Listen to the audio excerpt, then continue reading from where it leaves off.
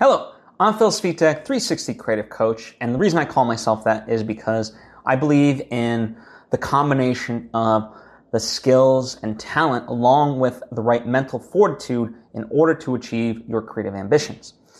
And in this episode, I want to give you a challenge, right? Something to do that nudges you to be a better creative, to have more mental fortitude and whatnot, right? To help you achieve your ultimate creative ambition.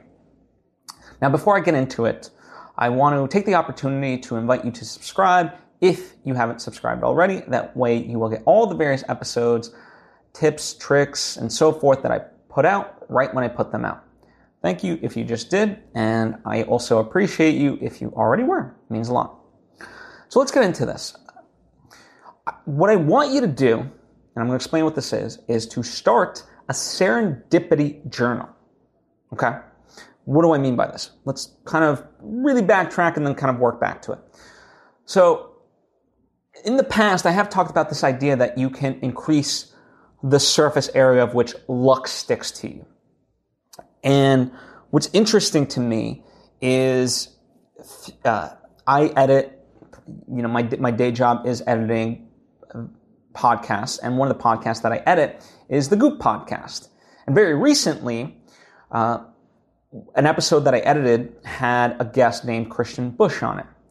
And the title of that episode, if you want to check it out, is Can We Create Our Own Good Luck? And so it echoed an episode that I've done prior, but in a new way, and in a way that was scientific, because, he's done research about this. And one of the things I appreciate about him is it's not really, it's rather than looking at just like good luck, bad luck, it's about serendipity. And what do I mean by this? So there was an experiment that was done where they essentially put $5 on the ground, and then, a person was going to walk along that path to a coffee shop that had only one seat, and they were going to meet with somebody for a job interview. Okay? Now, the way it was going to work out was there was going to be only one seat, and it was going to be next to this very successful guy that was going to engage with them, say hi. And they wanted to see how people reacted. Now,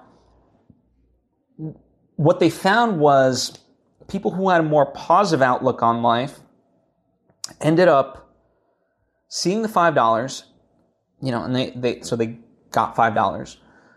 Then they sat in the chair. They got a text that said, the interview was running 15 minutes late. The, successful person engaged with the conversation with them, got them talking, and was able to offer them opportunity based on their conversation. Now, people who had a pessimistic overall viewpoint of life missed the $5, didn't engage with the person next to them, and missed out on all those opportunities. So in that sense, what it really comes down to is, we're not always going to have the same luck in terms of what's presented to us. But we have to shift our mentality to see the opportunities that are there in front of you. A lot of times, like in terms of movies, the behind the scenes features that I see talked about, people will say, well, how did you manage that? That seems like such a cool thing. And it's like, they don't know how to explain it. It's just like, oh, it just kind of happened. Like it was, good fortune, whatever. But it's because they put themselves in the headspace to see those opportunities. And so part of how you get here is having a serendipity journal. So here's how it goes, right? Journal in your day all the sort of good things that are happening that seem random. Okay? In some sense, it's different than a gratitude journal because you're not writing down things you're grateful for, but you're writing down things that kind of just seemed random and spontaneous, and don't judge them, but just write them down. And then you'll start to see there's so many cool things that are happening all around you. By doing this, it's essentially what it's doing is making you a lot more present with your thoughts. And so the more you do this, on a daily basis, right? Having a serendipity journal, the more you will then start to see those opportunities around you to do stuff.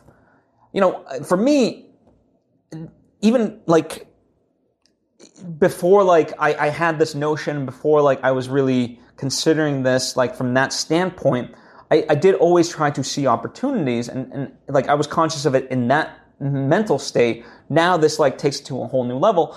But the story for me that I can look back to very recently was my friend Courtney Stewart. She sent this kind of venting text, and it, for lack of a better term, is like a speculative thing, like in the sense of like it wasn't just her ranting about her day. It was like, what if this were like a thing, and this is like, and it just seemed like a far left field solution that seems unrealistic, but when I saw it, okay, like, fine, it might not be possible in terms of reality, but it's a funny idea that could be a fun movie, and kind of explore that notion in that way. And so I saw the opportunity there, and then I called her about it, and now we're sort of pursuing that idea and turning it into a film. So, from a creative standpoint, we can see more, like it's almost like we're able to see what the muse is offering us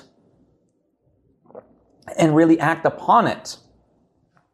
But and what this does is it opens up our minds to those possibilities rather than shut us off. So, being joyful in life or being negative in life is a choice.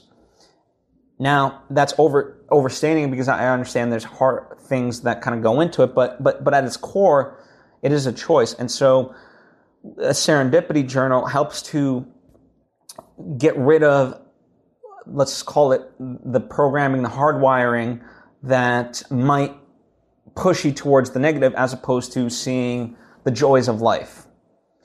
And again, it's different than a gratitude journal, although I would encourage you to also do a gratitude journal, but see the good random things happening in life. That's what a serendipity journal is, and it'll open up to these things.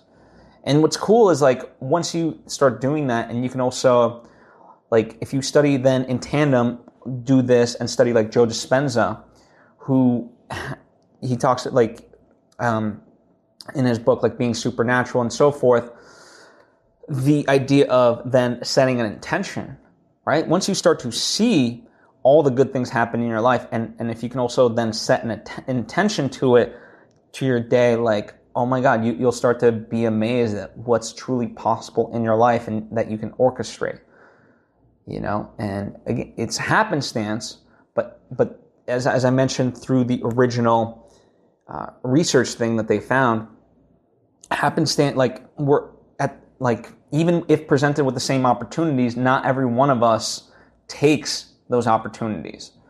So in that sense, the idea is like, again, you might have different opportunities in your life. I'll have different opportunities in my life, but what we both need to see the opportunities that are there for us. That's the real exercise. That's what a serendipity journal gets you to do, essentially. So that's why I'm encouraging it for you. Please give it a try. Let me know how it goes for you. If you have any questions, by all means ask, but I would love to hear about your experience with this and how it has helped you. So get to your serendipity journal. Write down all the things every day that just are happening, that you notice and observe in terms of, wow, that was cool. There's not really a right or wrong way to do it. It's just about jotting down the stuff that just seems random but is really cool in your life. Anyway, that's what I have for you today. If you think this episode will benefit someone in your life, by all means, please share it with them. I certainly would appreciate it, and I appreciate you, and I hope to see you next time.